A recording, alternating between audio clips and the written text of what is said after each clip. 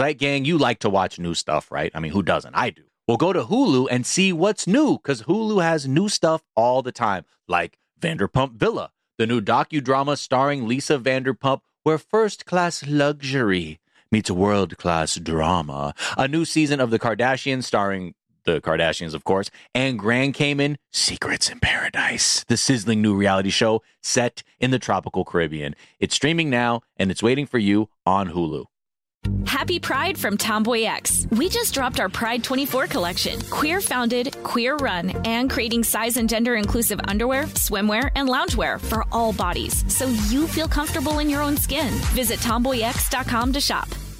Enjoy all your favorite sports like never before at BetMGM. Signing up and playing is so easy. Simply sign up using code Buckeye and receive up to $1,500 back in bonus bets if you don't win your first bet. When you register with BetMGM, you can get instant access to a variety of parlay selection features, live betting options, and the best daily promotions in the business. And with BetMGM at your fingertips, every play and every game matter more than ever. Place your moneyline, prop, and parlay bets with the king of sportsbooks today. Sign up using code Buckeye and receive up to $1,500 back in bonus bets if you don't win your first bet. That's right, up to $1,500. Again, sign up using code Buckeye and receive up to $1,500 back in bonus bets if you don't win your first bet. BetMGM and GameSense remind you to play responsibly. 21 plus and present in Ohio. Subject to eligibility requirements. Rewards are non-withdrawable bonus bets that expire in 7 days. Gambling problem? Call 1-800-GAMBLER in partnership with MGM Northfield Park. That's 1-800-GAMBLER. Hello, the internet, and welcome to season 273, episode 1 of Der Daily Zeitgeist, a production of iHeartRadio. This is a podcast where we take a deep dive into America's shared consciousness, and it is Monday, January 30th, 2023. My name's Jack O'Brien, a.k.a. I've got plumper thighs. Look at these quads and you'll realize I've got plumper thighs, working the legs for the Daily Zeitgeist. That is courtesy of Right to Post, little hungry eyes, Eric Carmen, a.k.a. I think we looked up Eric Carmen, and he's like wild problematic at this point, but I don't know. I'll fact check me on that. Did Internet. you say Eric Cartman? Because he's very problematic. Oh, He yeah, that's right. They made a character about him. I think he's misunderstood. Okay, I'm sick of this cancel culture. Fed that kid's parents to him, but other than that, I feel like he's pretty chill. Well, we are thrilled to be joined in my second seat by a hilarious and brilliant stand-up comedian, writer, actor, improviser, biomedical engineer. You can catch her on stages across this great land. It's Pallavi Gonale! Oh my goodness. Wow, to have my name yelled with the correct pronunciation feels so good. It feels so great. Feels good on this side, too. You've got a great name. Pallavi, it's great to have you. You are filling in for Miles, who... Not just at the Daily Zeitgeist, but just in regular life. In life. Too. Yeah. I've been hired as his stand-in. So. His life stand-in? Yeah. He just needed a break, you know. He needed to Bon Iver for a minute, and now I'm filling in. We got a brown person. It's all the same, right? The same. Same height. I don't know. Are you 6'2"? Sure. Yeah. Miles is tall. And I'm always just surprised every time I see him again for the first time in like a couple weeks. I'm like, man, you are He's got short man energy. He feels like a short person. He should be That's short. not true. It's because he's approachable. He's like secure with himself, you know? So I don't know. He has, I don't know. He just has the energy of somebody who is not defined by their height. And then when you see him, it takes a moment to be like, oh, you are taller than most people. Yeah. Anyways, Dave, I'm not allowing you to cast aspersions on my comment about Miles being a tall gentleman. Dave's here to start drama. I'm tall too. So no way. I think no way. I don't believe that at all. I'm 7'2", the same height as Kareem Abdul-Jabbar. No, I'm not. Just kidding. I also have short man energy. That's why I bring it up. I can feel the camaraderie between me and Miles when we hang out. Yeah. Well, that third voice you keep hearing is someone we're thrilled to be joined by, a very talented writer, humorist, podcast host, whose work you've seen in the LA Times, Guardian, New Yorker, if you've ever heard of that periodical publication, New York Magazine. You've read him at all of those places because you're extremely well read. Yes, I've been everywhere. I've been everywhere, man. He's the consummate podcast host, podcast guest, professional wrestling expert. Please welcome the hilarious, the fashionable, the brilliant Dave Schilling! Hello! Hi, guys. How you doing? This is how we're talking to each other the whole episode! We are so far away. I love not being the loudest person on a podcast. That never happens to me. I know. I was taught to project. When I went to podcast college, they said, use your outside voice. Hit the back of the room with extreme prejudice. Yeah. It was hard for me to shake that directive from elementary school, where it's like, use your inside 6-inch voices, not 6-foot voices. But when you become a professional podcaster, you got to use that 6-foot voice, okay? You got to get out there, that 6'2" voice, just like Miles Gray, 6'2". Yeah, that 6'2" voice. Yes, yeah, exactly. The extreme prejudice reaching the back of the podcast room is just all the slurs that podcasters normally say. Right, that's right. That's how some podcasters hit that back of the room with extreme prejudice. Yes, it's the hard R syndrome. That's where they keep the minorities in the back of the room. So that's right. All right. Well, Dave, we're going to get to know you a little bit better in a moment. Pallavi, we might even get to know you a little bit better in a moment. First, we're going to tell our listeners a couple of the things that we're talking about. We're recording this on Friday. I don't believe they have released the video of the police murder in Memphis, but we do have a story about who those police officers were. They were part of a special task force that was aimed at stopping street violence, crazily enough. So we're going to talk about these sorts of task forces, how they get covered, how they come about, and why they aren't ever held to account, and hopefully will be now. I don't know. We'll talk about Trump's return to Meta. They're welcoming Trump back on Meta and all his campaign money, because apparently he was like the biggest spender of all time on Meta in terms of political ads. Before we get to any of that, Dave, we do like to ask our guest, and you may know this. What is something from your search history that is revealing about who you are? I recently Googled martini glasses, specifically Nick and Nora glasses, because I broke one in the sink. And I'm a big martini drinker, and I found a set of 4 from the Museum of Modern Art in New York's website. I don't know why the MoMA is selling martini glasses. They have like a whole like home goods store connected to that. Yeah, it's just like museum. an IKEA if you walk and I kind of enough. like some of the stuff, and then I feel bad for liking it. It's kind of fucked up that they're horning in on IKEA and Target's whole thing. Like, I don't think Target's going to start showing Marc Chagall paintings. You know what I'm saying? I don't think they're going to start getting sculptures from Damien Hirst at IKEA. This is not appropriate. Let's stay in your lane here. Dare you? The art at IKEA is incredible and magnificent. And I could stare at it for hours getting lost there.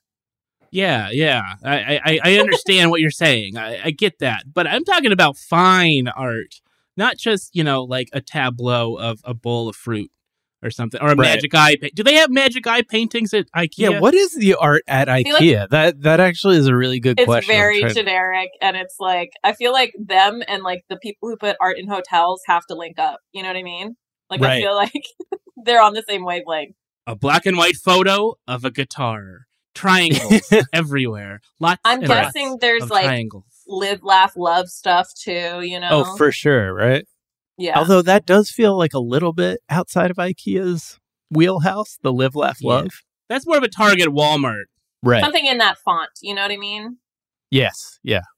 I'm trying to think, like, would it be, okay, I'm looking, there's a Sander Patelski photograph of a pool. So, like, they have, like, I'm sure they have, like, somebody who has good taste, like, buying art for them at IKEA. Yeah, we're just dogging on this person. Basically, the MoMA is IKEA without the meatballs, is what I'm here to say. The art at IKEA is just as good as the art at the MoMA, as long as you're not a materialist who cares that they're not originals. I am always at the MoMA screaming, "Where are the meatballs?" You do that. I do that a lot, yeah. Yeah. One could say that lingonberry sauce is artistic. It is an expression of humanity's greatest achievement, in my opinion. Yeah. So true. I do sometimes wonder that. Like when I talk about the Cheesecake Factory menu being like the thing that will be remembered from America's contribution to like civilization, they'll just be like marveling at our ability to put that much food together and like put it out and just get it all together. I don't think it's about the menu itself. I think it's about attempting to read the menu in a poorly lit room. Yeah. It's the experience. It's performance art that engages the audience. It's funny that you say that, Pallavi, because the people that eat at Cheesecake Factory tend to have very bad eyesight because of their elderly nature. I don't know if only old people go to Cheesecake Factory, but I think it's predominantly people who maybe should have some lights on. Maybe we should crank that dimmer a little bit so that we can see what we're shoveling in our mouth. Crank that dimmer. When you're in Florida, you'll occasionally see people with little flashlights on their keychains, like the elderly, like have little gadgets that I'm not aware of. But I mean, we do it with our phones, right? We put the flashlight on for sure. But they've got little like squeezy flashlights. I want to show up to the Cheesecake Factory in a full-on fucking like helmet with a flashlight on it, like I'm going a big ass, like I'm a miner, I'm gonna go rescue some Thai children. And also, some mozzarella sticks. I really want some mozzarella sticks. But I do wonder, like, will IKEA be remembered? Will that be a thing that people look back on? Because it is, like, the predominant thing from it will be the like, when they're digging around in the rubble of the U.S., mostly what they're going to be finding is probably IKEA furniture, right? Yeah, I think maybe. I think that there's a real serious point to be made here, guys. That the abundance that we all enjoy today, all the furniture, all of the food, all of the things that we have that we take for granted are going to be not possible in the next 100 years. So people will look back on the just pure greed and avarice of our society and be like, how did they do this? People lived like this? Well, they got to get an appetizer and a main and then dessert?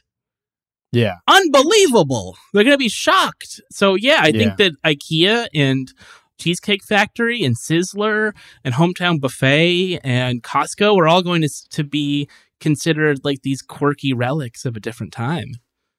I don't know if it's sad or not, but it's going to happen. The way we view like Great Gatsby, like the way people are like, we're having a Gatsby party. They'll like have IKEA parties. Yeah. With like 3 meatballs to be like Kylie Jenner's great grandchildren. Right. Yes. I learned this week that IKEA is a nonprofit. Did you guys know that? What? No. That feels like a tax scheme. That feels like a tax dodge. Exactly. I feel like it is, but it's technically a nonprofit. Brilliant. Yeah. IKEA is technically a religion, like Scientology. They don't have to pay taxes. I heard Warren Buffett is donating his entire fortune to IKEA. He's such a good guy. That's so cool. He's my favorite. He's my favorite spiritual leader. What is something, Dave, that you think is overrated? Oh boy. Okay, this is for sure. Definitely not. No, those meatballs are slamming, as we established. I'm going to stick to movies because this is Oscar season. There's a lot of controversy out there about what movies were nominated, what movies weren't nominated. So something that is under or overrated is what we're starting with, right? Yes. Okay, an overrated movie that I saw this year. I am going to go with Black Panther, Wakanda Forever. I know I'm going to have to turn in all of my black cards and whatnot for saying this, but I found that movie very boring. It was long, and I didn't really connect to any of the characters. It really missed Chadwick Boseman. And so I feel like I missed him too. Yeah, I think we all did. I don't know if I'm spoiling anything, but at the end, he's got a kid, right? He had sex once. Black Panther had sex once, and he's got a little kid at the end. So who's gonna, I guess, grow up to Chadwick Boseman recreated with artificial intelligence or something. They're going to, at some point we're going to get that. And I got kind of weepy with that, but like for the most part, I was so bored with the little guy with his little wings on his feet and all the water. At the same time, I loved Avatar. So there's something wrong with me here. Okay, but have you considered that he's incredibly hot? The guy with the wings in the water? I did consider it. I took a beat. I said, okay, let's see. Do I like this movie? I'm not sure. That guy is really hot. He is super I still hot. Don't like it. Maybe if he'd been in a better movie. But I agree. He's a handsome, sexy guy. I'm fine with that. Okay, here's the only thing that I thought was like a little bit strange. I feel like it was a little bit predictable in who the Black Panther was going to be. And I felt like they had that whole MIT girl, that character wasn't like fully developed enough. It felt like kind of an add-on. But I'm such a superhero head. I was like, fuck it, let's go. You know what I mean? Like, I just go into those movies, empty head, don't care, and I have fun. Young, dumb, and full of cum. Let's go. Let's fucking go. I don't know if everybody is comfortable with me sharing this spoiler too, but if you haven't seen the movie and you don't want to know who the new Black Panther is, you maybe skip this, okay? So here we go. 5, 4, 3, 2, 1. Okay, so the thing about Tony Black Panther is that it's really weird that Rachel Dolezal ended up being the Black Panther. Yeah. I mean, but I thought it was a perfect choice. You know what I mean? To carry on the work of Chadwick Boseman. Who better than Rachel Dolezal? One of the most important Black people of my generation, certainly. Truly. I do hope that somebody did skip forward and miss that joke. That joke's only for those of us who just don't give a fuck about What's spoilers. Weird is the new Black Panther does have an OnlyFans. Yes. Is that real? Yeah. Does. Oh, yeah, she's got one. Rachel Dolezal, not the new Black Panther. Yeah. Also, little wingies on the feet that you like fly by sort of ice skating around through the sky on is a fun little thing that I don't know. It's just like Superman. They have Superman flying just through like sheer tyranny of will and alien superpowers. And like, that was, I feel like that's usually how we see it. So a fun new little way for somebody to fly around that allows you to say little wingies on the feet is a win, I think, for the superhero genre. I did not see the movie. I saw that Doctor Strange movie by the director who I really like, whose name Sam Raimi. Sam Raimi, yeah. Yeah, I've liked a lot of his movies. I saw that Doctor Strange movie and I was like, this is the last Marvel movie I ever have to see, I think. I think I'm out. I will say the new Black Panther was better than Doctor Strange. Yeah, I'm sure. Yeah. Yeah, Black Panther had Rachel Dolezal and Doctor Strange didn't. That's the difference. That's the big difference. Although, if Rachel Dolezal is anything, I feel like that should be named Doctor Strange. You know what I mean? I right over here with that? Hey-o. Hey-o. What is something you think is underrated, Dave? Okay, this is going to be more controversial than saying I didn't like Black Panther that much. I saw The Whale yesterday. Starring our good friend, Brendan Fraser. It's 2 hours of him going, friend of the show. People are amazing. Over and over again, which is now I just do it to annoy my girlfriend. I'm like, hey, Dorothy. People are amazing? People are amazing. Oh, it's amazing. People have slagged this movie off a lot. And I've read a lot of reviews that have been very negative towards the film. Understandably so. I think the way that it handles obesity, I don't even know if we should be using the word obesity. I feel like some people feel that's a trigger or a slur. But bigger people, the way it handles it is not great. There are scenes where he's like bathing or trying to do various things, takes his shirt off, and this music plays where it's like the creature from the Black Lagoon just popped out of a bathtub or something. It's really kind of like horror movie adjacent. Jesus. And it's also like it's deeply, deeply not subtle. This is one of the most obvious movies of all time. But I was also moved by it. I don't want to get too deep into talking about The Whale on this podcast, but I did relate to some of the themes of the movie, specifically about being a parent, about divorce, about guilt in how you're raising your kid and feeling like you failed yourself or you failed them, feeling shame. Like these are all emotions we all kind of go through. And I connected to the movie. And I think one of the sad things about the way we talk about films or art in general, how we talk about creativity is often literal. This is a deeply literal movie, but it also has things to offer if you engage with it in any kind of way. But I think people look at any film they go to, especially movies that are prestige films, and they say, if it doesn't conform to exactly what I think and it doesn't make me feel good, every single second, I'm going to set it on fire. And I hate it. Right. And I would rather engage with this kind of stuff honestly and with empathy toward the filmmakers. Granted, these filmmakers are often white men who are very wealthy and don't need my empathy. But if I'm not an empathetic person going to a movie, if I'm not thinking about what the filmmaker's trying to say or hoped to say, then why am I bothering with it? I might as well just go see Black Panther again. You know, I want movies to move me in a real way. And I think there are things to like about The Whale, even though it can be very stupid and very offensive to certain people. I mean, the fact that it's about a large person and called The Whale is... And also not starring someone who is that. Yeah. Looks like a fat suit. Guys, I don't know if you know this, but it's a metaphor. He's not really a whale. No, I'm just kidding. Well, he's not really a whale? Okay. Hold up, dude. I thought Free Willy was going to be in this. Yeah. But it does turn out people are amazing, so yeah. People are amazing.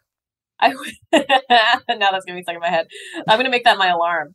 I will say that I was thinking about this with the discussion of Everything Everywhere All at Once. I loved that movie. I thought it was amazing. That I do think like there was like a lot of criticism from like white people who couldn't relate. And part of what I was thinking about it today was like, I mean, obviously there are aspects of movies that you like and aspects you don't like. And I don't know why exactly what you said. We have to have everything be perfect because people aren't perfect and art isn't perfect. But there can be like things that make you feel something different. And also like not everything has to be for you. Like if something is harmful, I understand criticizing it, and The Whale in those ways is very like harmful. But if something isn't harmful and you just thought it was like corny or cringe or whatever people were tweeting about Everything Everywhere all at Once, like just leave it. Let people be cringe. That's not harmful. You know what I mean?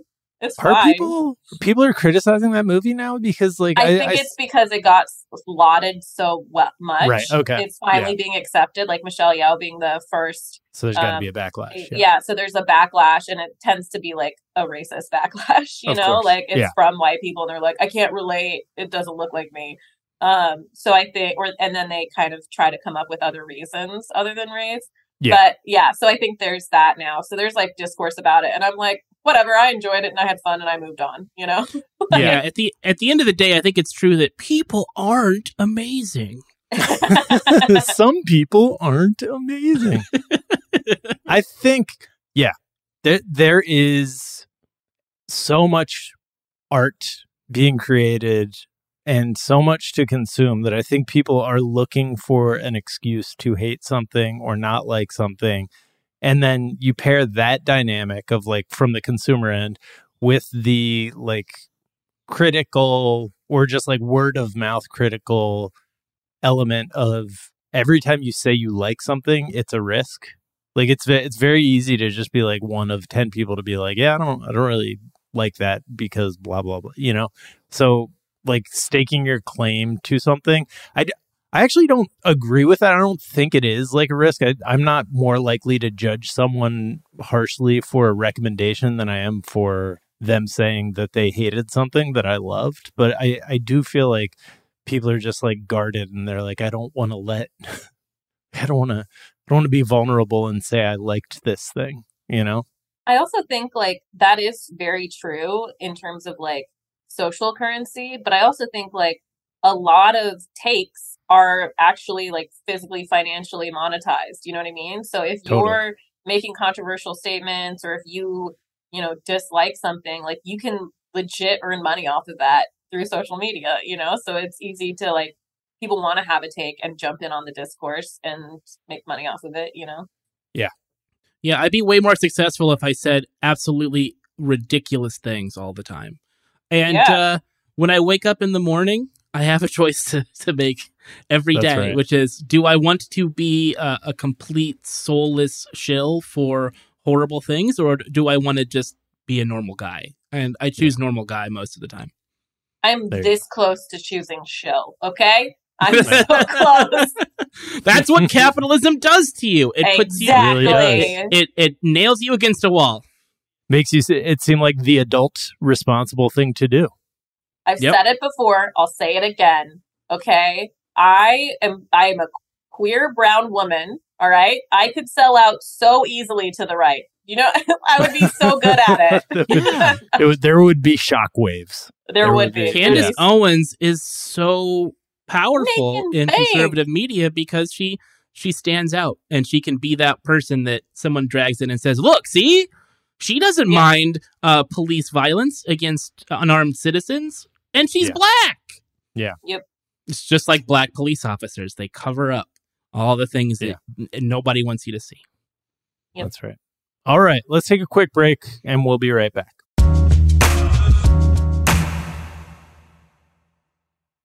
Zeit Gang, customers are rushing to your store, but do you have a point of sale system you can trust, or is it, like a literal POS? Well, you need Shopify for retail. Shopify POS is your command center for your retail store. With Shopify, you get a powerhouse selling partner that effortlessly unites your in-person and online sales into one source of truth. Connect with customers in-line and online. Look, you want to use TikTok? Well, guess what? They have plug-and-play tools built for marketing campaigns on platforms just like that. Get hardware that fits your business, take payments by smartphone, transform your tablet into a point-of-sale system, or use Shopify's POS Go mobile device for a battle-tested solution. Plus, Shopify's award-winning help is there to support your success every step of the way. Now, I was looking at Shopify.com, and I'm trying to get some answers. Let's say, I had a bustling retail business, and I need, maybe some hardware to be able to sell my wares on the street, take credit card payments, whatever. And I know Shopify is easy to use. Half the time I buy something online, I'm like, oh, yep, they're using Shopify. And if you need to learn more, check out their website. It's super easy to navigate, whether you have questions about how you can optimize your inventory or, again, looking for hardware to make sales easier. Shopify.com has all of that. Just go there. Check it out. So sign up for a $1 per month trial period at shopify.com/TDZ, all lowercase. Go to shopify.com/TDZ to take your retail business to the next level today. Shopify.com/TDZ. Happy Pride from Tomboy X, celebrating pride and the queer community all year. Queer founded, queer run, and the makers of the original boxer briefs for women, creating sustainable size and gender inclusive underwear, swimwear, and loungewear for all bodies so you feel comfortable in your own skin. Tomboy X just dropped their Pride 24 collection, obsessively fit tested for all day comfort in sizes 3 extra small through 6X. Visit tomboyx.com. You like to watch new stuff, right, Zeit Gang? I know I do. Well, go to Hulu and see what's new. Because Hulu has new stuff all the time, like Vanderpump Villa, the new docudrama starring Lisa Vanderpump. Join Lisa and her hand-selected staff at Chateau Rosabelle, a glamorous estate in the French countryside, as they live, work, and play together 24/7. Vanderpump Villa is where first-class luxury meets world-class drama. And don't miss the new season of The Kardashians, starring the Kardashians, of course. And Season 5 promises new horizons for the entire Kardashian clan. And if you're looking for steamy streams, check out Grand Cayman Secrets in Paradise, the sizzling new reality show set on the tropical Caribbean island of Grand Cayman, where the rich come to play. But be warned, it's a small island, and secrets don't stay secret for long. So come check out what's new on Hulu this month. It's streaming now, and it's waiting for you on Hulu.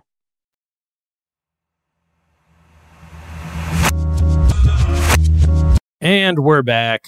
And as we're recording this, we still haven't seen, I don't think they've released the video of the 5 police officers beating Tyree Nichols to death. But just generally, I don't know, it feels like we're at a moment that everyone is girding themselves for that. And we're getting some reporting on the context. By the time you hear this, the video has probably been released. But one of the articles I just wanted to highlight is about the unit that they were a part of. And we see this a lot. Like we saw it with the gun trace task force in Baltimore. These cops were a part of a unit of 40 officers who were designed to stop violence. And the acronym they gave themselves as a unit for such a benign peacekeeping mission was Scorpion, Street Crimes Operation to Restore Peace in Our Neighborhoods Unit. Because what sends a message that you are looking to gain the trust of the community better than like the antagonist from that Aesop's fable about a fucking, someone who is trusted it's a Mortal for Kombat character too. Yeah, it's a Mortal Kombat character. It's the thing that like the person in the Aesop's fable trusts for 1 second, and they're like, what the fuck did you expect? Yeah. And I don't know. We've gotten a lot of really hard to refute evidence that maybe the police are a bad idea over the past year. We're going to keep getting it. And just the way that the mainstream media metabolizes this evidence is the problem. It's a huge part of the problem.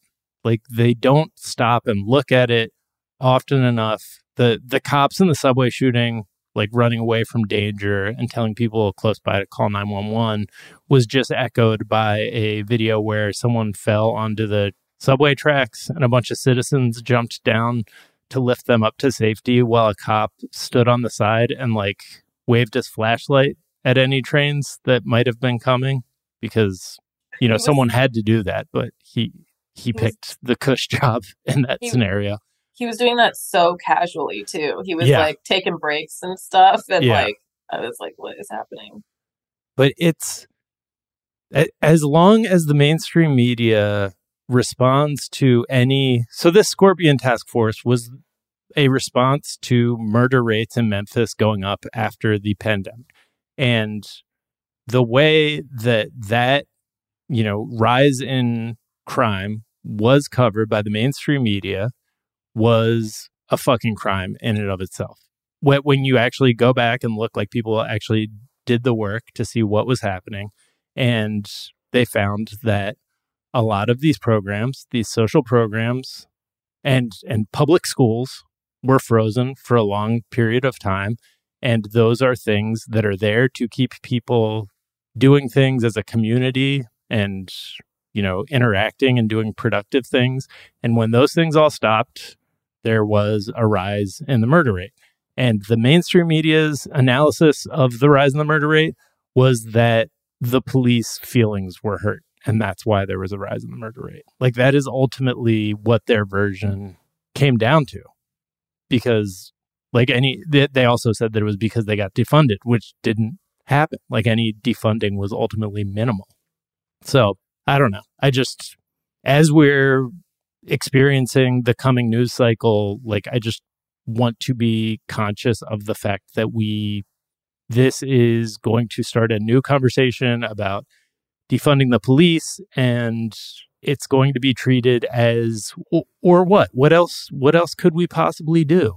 This is the only thing that we have, is creating these like task forces that are like the troop surges in Iraq, like where they just like send people in to be like extra violent and send extra people in and like fund the police. And it's like, I just want everybody to keep in mind, like, that is not what the data says. That's not what any of the evidence suggests works. And we're just being fucking bombarded with evidence constantly that that's the case. Like, doubling down on policing doesn't fucking work. And that's like, that. It's disgusting. It's really sickening that it feels like George Floyd died. We went through everything that summer trying to like defund the police, and now they've just taken this narrative and said that we have when we haven't, and that's why, it's like it's kind of like the right being like, oh, this is what the world has come to, and you're like, yeah, this is what capitalism has made the world. You can't just say it's socialism, you can't just say that it's the opposite of what it is, because like the numbers do speak to the fact that funding police actually causes more violence, it raises like crime rates. When the NYPD was on strike, crime rates fell. In other cities, and like, you know, in Massachusetts, I think there was like a police station that was like disbanded and crime rates fell. Like, it all points to defunding the police and funding social services as actually stopping like violence. If you want to stop like people from dying, you cannot fund a cop city in Atlanta. You cannot fund all of these so-called like training organizations or militarize the police and have no repercussions. Because the reason they're acting like this, the reason that they're able to, you know, kill Black people, unarmed people on the street, or even in their homes, like with that disabled man that happened like recently, where he came out with his hands up and they shot him as soon as he opened the door. Yeah. The reason that they're acting like this is because they have guns and they have tanks and they have gangs, as described in, you know, from Knock LA about the LAPD. You know, like, they have the protection of a system, and if you keep funneling money into it, they're never going to stop. This is domestic terrorism. That's what this is. Yeah. Yeah, and I think it's really important to talk about all the times when police officers don't do what they're supposed to do, right? Thinking the subway guy, you know, where's the bravery? Where were the brave police officers in Uvalde? They weren't. And Uvalde is a great example, that I should have included. I mean, there was a Supreme Court case that justified that they do not have to prevent crime or like act when crime is happening. That's why that Parkland officer was allowed to run away with like no repercussions. That is not their job. They are protected by law to not do the job that we are using our tax dollars to pay them to do. Yeah. It comes down to power dynamics, right? When you have the power, when you have the upper hand and you can use that power to commit crimes, you're going to. And when you don't have power, when you are required to be fully selfless, to be brave, to be a protector, you're not going to do it because you got into the police force not to be brave. You got into the police force to have power. And we have continued in media, entertainment to propagate the narrative that police officers are awesome. And isn't it cool to be a cop? You know, you turn on Chips in the 70s and it's like, wow, they get to wear sunglasses and ride around on a motorcycle. Isn't that neat? Yeah. Or like Starsky turn on Hutch. Brooklyn Nine-Nine. You know? And it's like, this is the greatest job. Yeah. But we don't see the heroism that is the hallmark of selflessness, is to give yourself for someone that you don't know, a stranger. That's what it should be about, is protecting people. But it is not about that. It is a social club for people with no empathy. Yeah. I think another telling thing is like the more you dig into all of these points that we make, the more insidious it gets. Like the number of, you know, like cops get to the reason that there's so many cop shows is because of that deal that they have where they, you know, people can use cop precincts and things to like, or, you know, I want to say accessories almost, but like cars, things like that in order to film, and they can do it for free. It's like a deal with media. And in the same way that mainstream media in terms of reporting is on the cop side, they just take these police reports and run with them despite knowing that they have lied over and over again whenever there's video, you know? And sometimes when there is video, they still lie about it, you know? So it's like, it's insane that they just get this freebie and this benefit of the doubt. And I will say that the people who do exhibit that selflessness and that visceral ability to sacrifice themselves and their lives to protect people are the ones fighting against cops. Like Roy Wood Jr. just on the Daily Show did a report about Cop City and the people who are organizing against Cop City. And they're literally living in the forest, and, you know, Tortuguita, you know, was killed by an environmental activist, was killed by cops during the protests trying to protect and prevent Cop City from being built in Atlanta. And they're like literally living, all of those people are like literally living in the forest. They've disguised their voices and their faces. they at any point could become victims of the system, because we know cops target people who protest against them. And that those people are like actually putting their lives on the line because they don't have, tanks and guns and everything. And they're literally going up in a fight against those people who do, in order to protect the environment, protect the community, make sure a Black and brown community isn't invaded by this insane training center, or the, cops aren't further militarized. It's wild how the media paints those people. Yeah. It's crazy for actually standing up and doing something after years. You have these amazing underdog stories like built in to the reality, to the power dynamics of the civilization you were making media for. And you like still bend over backwards to like make stories that like center the police as the protagonist. It's fucked. And just like it definitely doesn't make narrative sense. It doesn't make for like good storytelling, but there's just a lot of inertia there. There's a lot of like institutional, inertia. And yeah, you get the cool, you get to borrow police cars and drive around and run the siren on your movie or whatever. Accessories. I like it. They love accessories. The police. They love pieces of flair. Their little costumes. They think they're special flair. With their little costumes. Yeah. Mm-mm. All right. Let's take a quick break. We'll be back to talk about some bullshit.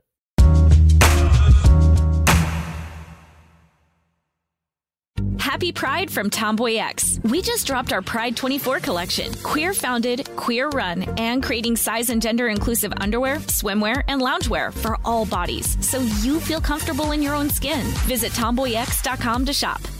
You like to watch new stuff, right, Zygang? I know I do. Well, go to Hulu and see what's new. Because Hulu has new stuff all the time, like Vanderpump Villa, the new docudrama starring Lisa Vanderpump.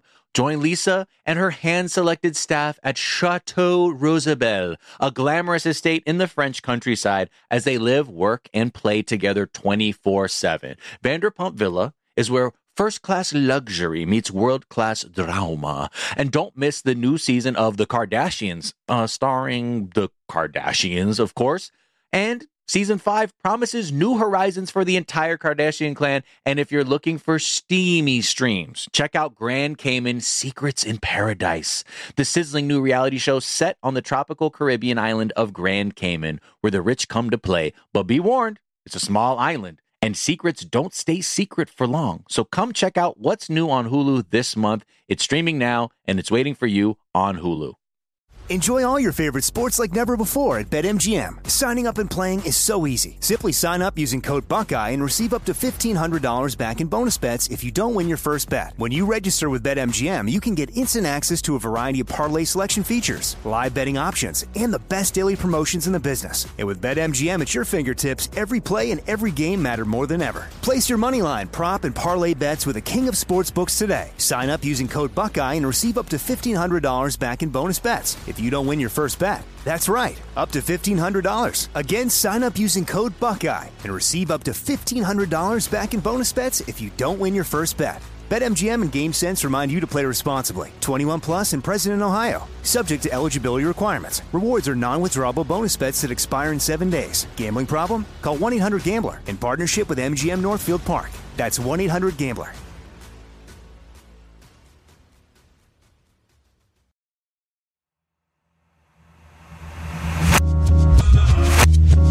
And we're back. And I don't know if this is a huge development, but it feels like it could be. Like the more I think about it. So Meta is welcoming Trump back onto, like, they're going to allow him back on their platform because he asked.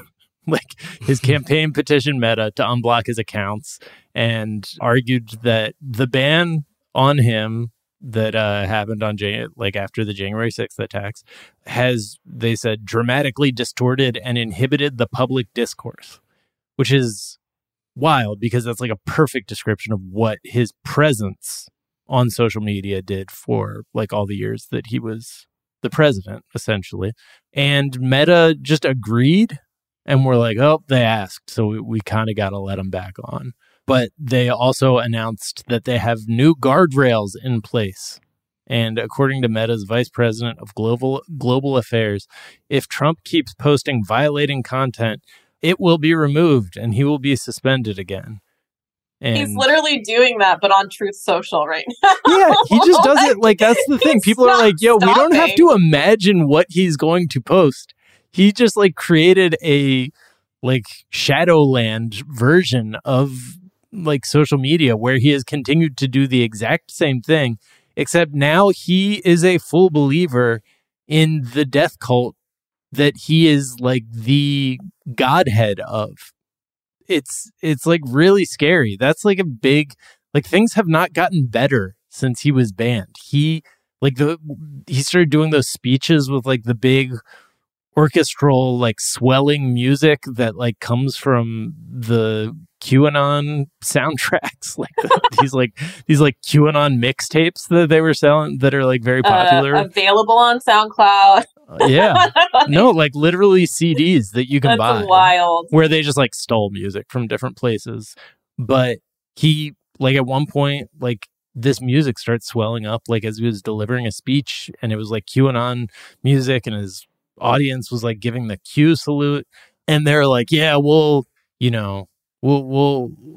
put a content warning if he's, like, they're basically saying, and they also said, for borderline posts and for rule-breaking content that it deems newsworthy, the posts will stay up, but Meta may also remove the reshare button for those posts or stop the post from being recommended. So he's literally allowed to violate their own content rules if it's newsworthy, which it is by definition, because he is the former president who leads a death cult that like a terrifying percentage of the country believes in. But it's also so funny. They're like, if he does something newsworthy on our platform, which we are allowing him to do by letting him back on our platform, we'll allow it to stay up. Like, bro, just don't make him make news. Like, what are you doing? It is both less a guardrail than a sneeze guard, and also a little bit like trying to put guardrails on the Titanic as it's sinking. Like, it's just so, yeah. I also I want to have a life where I have such influence that like $1 billion companies have to make special rules for me, They have to let me in and make special rules because that's how hard I've touched them, Yeah. It's a perfect storm of disaster because Trump is obviously flailing with this campaign so far. It's bizarre that he announced so quickly, but I imagine it was for the purposes of fundraising, because that's the number one grift of Donald Trump's world, which is fundraising. And also Meta, Facebook, is not a particularly relevant place for conversation anymore. That's right. And it feels like a death rattle for that platform. And so when they look at the numbers and they say, oh, we're hemorrhaging money, nobody cares about the metaverse, this is a complete waste of time, places like TikTok are eating our lunch, what do? We bring back Donald Trump, because that ups engagement. He's going to buy ads across the platform to reach the audience that he still has, which is primarily on places like Facebook. It worries me, like anything that Donald Trump does worries me, obviously, because we lived through his presidency. But at the same time, it does feel like one of these like kind of last ditch efforts on both sides to rescue the relevancy of things that were relevant a decade ago. Right. Yeah. It's like the end of The Notebook where they hold hands and die together, but it's like the dark version of that. It's Facebook. It's Mark Zuckerberg. So beautiful. The true loves of like insurrection and insurrection creator, Yeah, it's really sad to watch on both sides, and I at least have some kind of hope that because Facebook is already so desperately lame, that it will continue to wither away because of this decision.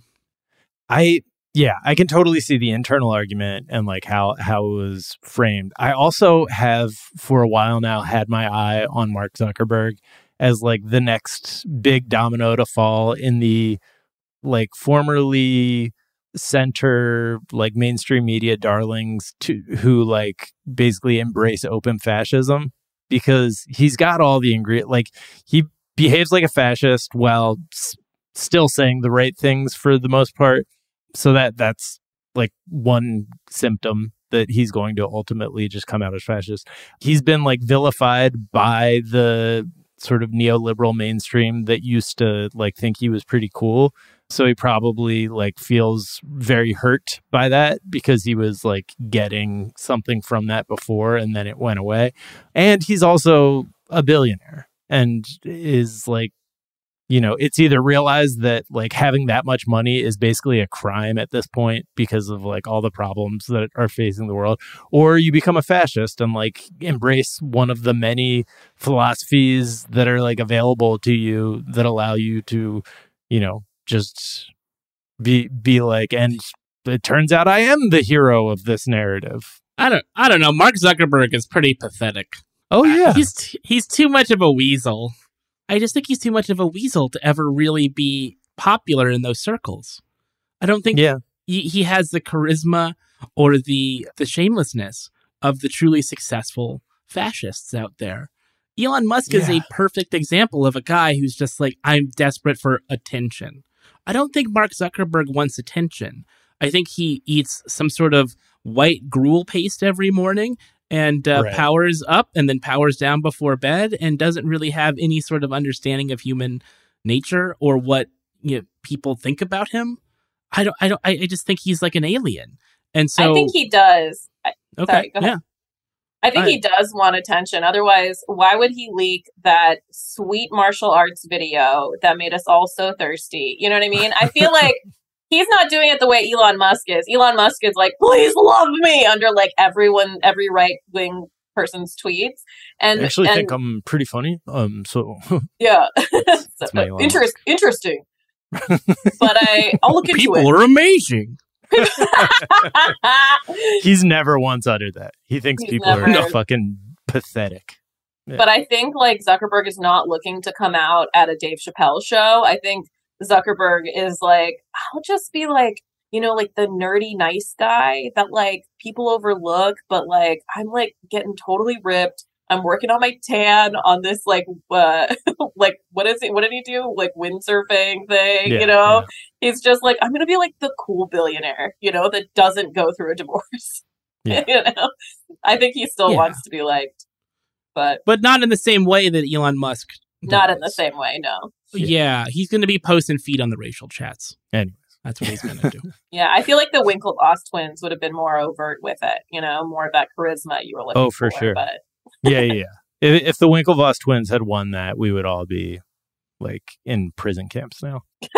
Yeah. So anyways, another big indicator, like as Dave, you mentioned, like Trump and his campaign entities have spent $157 million on Meta since 2018. Like that was between 2018 and like when he was banned.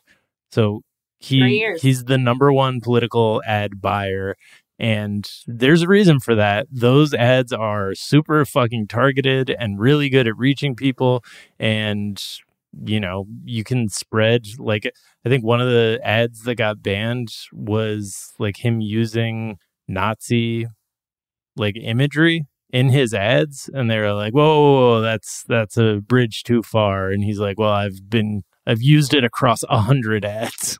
Like, what is that like months. That email interaction, like, you know, when you like violate a Twitter like terms of service or whatever, and they're like, hey, Pallavi, we're worried about your mental health. Like, are you okay? And and you're like, appeal, I'm gonna kill myself, just not now, you know? But like, what do they do that? Like, does he get an email that's like, hey, it violates community guidelines that you said you love Nazis? And he's like, I'm gonna appeal this. I did say that, and it is on video, but I am gonna appeal this, you know? Like, how does that work? Yeah, since when is love not part of the terms of service? Huh? Oh, that's against the terms of service to love something? Organized community, you know? We just have a little group. We get together and we light a pyre and we march around for a little bit. What's the problem? In the case of, you know, using Nazi imagery, but doing it while paying Facebook, the thing that needs to happen is that like a bunch of people have to call it out in the media. for them to then be like, oh, we really hate to do this. And then there's probably some like really like glad handy emails back and forth being like, oh, guys, this is probably a mistake and totally, well-intentioned. But you've been using Nazi symbolism in your ads constantly. Oh, faux pas. It's like you had spinach in your teeth, but Nazi symbolism in your ad. We'll give you 40 days to get back to us on this one. It really is like up to the advertisers to pull out, and those people aren't going to do it unless there's outrage with, this citizens, unless there's outrage with the people. So it takes it's a whole like tiered thing of like, okay, we have to like threaten the advertisers to threaten these social media giants to get, this fucking hate speech off in front of our screens. Yeah. Well, this is the problem, that most people will never see that stuff. It's targeted to the people that it will work the most effectively on. Yes. Yeah. The algorithm knows you're really going to like this imagery from Triumph of the Will, so we're going to feed it to you. So I will never see it. I'm not on Facebook, so I'm not even interacting with people who have seen it, which means that there is a whole other ecosystem. There's a whole other world where this stuff is being pumped into your brain. And that's the thing that I find the most insidious about Facebook. If Mark Zuckerberg tomorrow said that he thinks that Jewish people, he is Jewish, if Jewish people were terrible and need to be put into camps, that might be better for the world, because then we would be able to say this is bad. One of the great things about Elon Musk is that he is so terrible at his job, which is the figurehead of a company, that we can all point to the stupid stuff that he says. We can all look at how right-wing and hateful he really is deep down. You can't do that with Mark Zuckerberg. You can't do that with Facebook or Meta or whatever the company is called now, because it treats itself as completely politically neutral. It says we don't believe in any of the things that are on our platform. We take no responsibility for what is on our platform. We have a responsibility to the shareholders. We have a responsibility to make money. And so that allows them to whitewash everything. And it can seem banal. It can seem non-threatening. It can be, oh, we're not called Facebook anymore. Now we're called Meta, and we have this metaverse. And actually, this company is really exciting. And it's about community. It's not about community. It's about propaganda foisted onto people, paid propaganda, which is the worst thing, because the people with the most money have the most access to the megaphone. That's scary to me. Scarier than him being a right-wing guy is him being just completely focused on money. That is true. But I think like one of the things, a few different things, like the metrics don't even prove that they're neutral beyond like the theory of like, oh, saying all of this hate speech versus we want to feed and house and educate people, that's itself not neutral. You know what I mean? Like if you look at the two sides of it. But in addition to that, the metrics show that like, the like right-wing posts are being shown to more people and in like a more targeted way. And like people on the left are like, don't have their posts like promoted as well, I guess, or even like suppressed sometimes. I think they had like a news story on that like within the last year. But I mean, reality is different from perception. Yeah. 100%. The reality is 100% what you're talking about. The perception is we're Facebook. It's the place for you to post photos of your kitty. And so as long as the perception remains neutral, people will not be upset the way that they should be, the way that they're upset about Twitter, because it is out in the open and it says this is what it's supposed to be. So I want them to be more upfront about it. I want them to be saying these things and being clear about what this platform is for. I mean, it's the same back to the cops thing, right? It's all about branding and perception. Yeah. Yep. All right. Well, Dave, truly a pleasure having you on the show. Where can people find you, follow you, all that good stuff? Oh, boy. Well, I'm still on Twitter. I hate to say it, but I'm still there because I don't know what else to do with my life. I'm at Dave_Schilling for the time being. You can follow me on Instagram at DWSchilling if you want to see pictures of my son. which is, Yeah. I guess I should probably start deleting those. I don't want people following him around. And I'm still writing for the LA Times. So if you have style interests, needs, curiosity, please read me in the LA Times. There you go. And is there a tweet or some other work of media, social media, that you've been enjoying? Oh boy.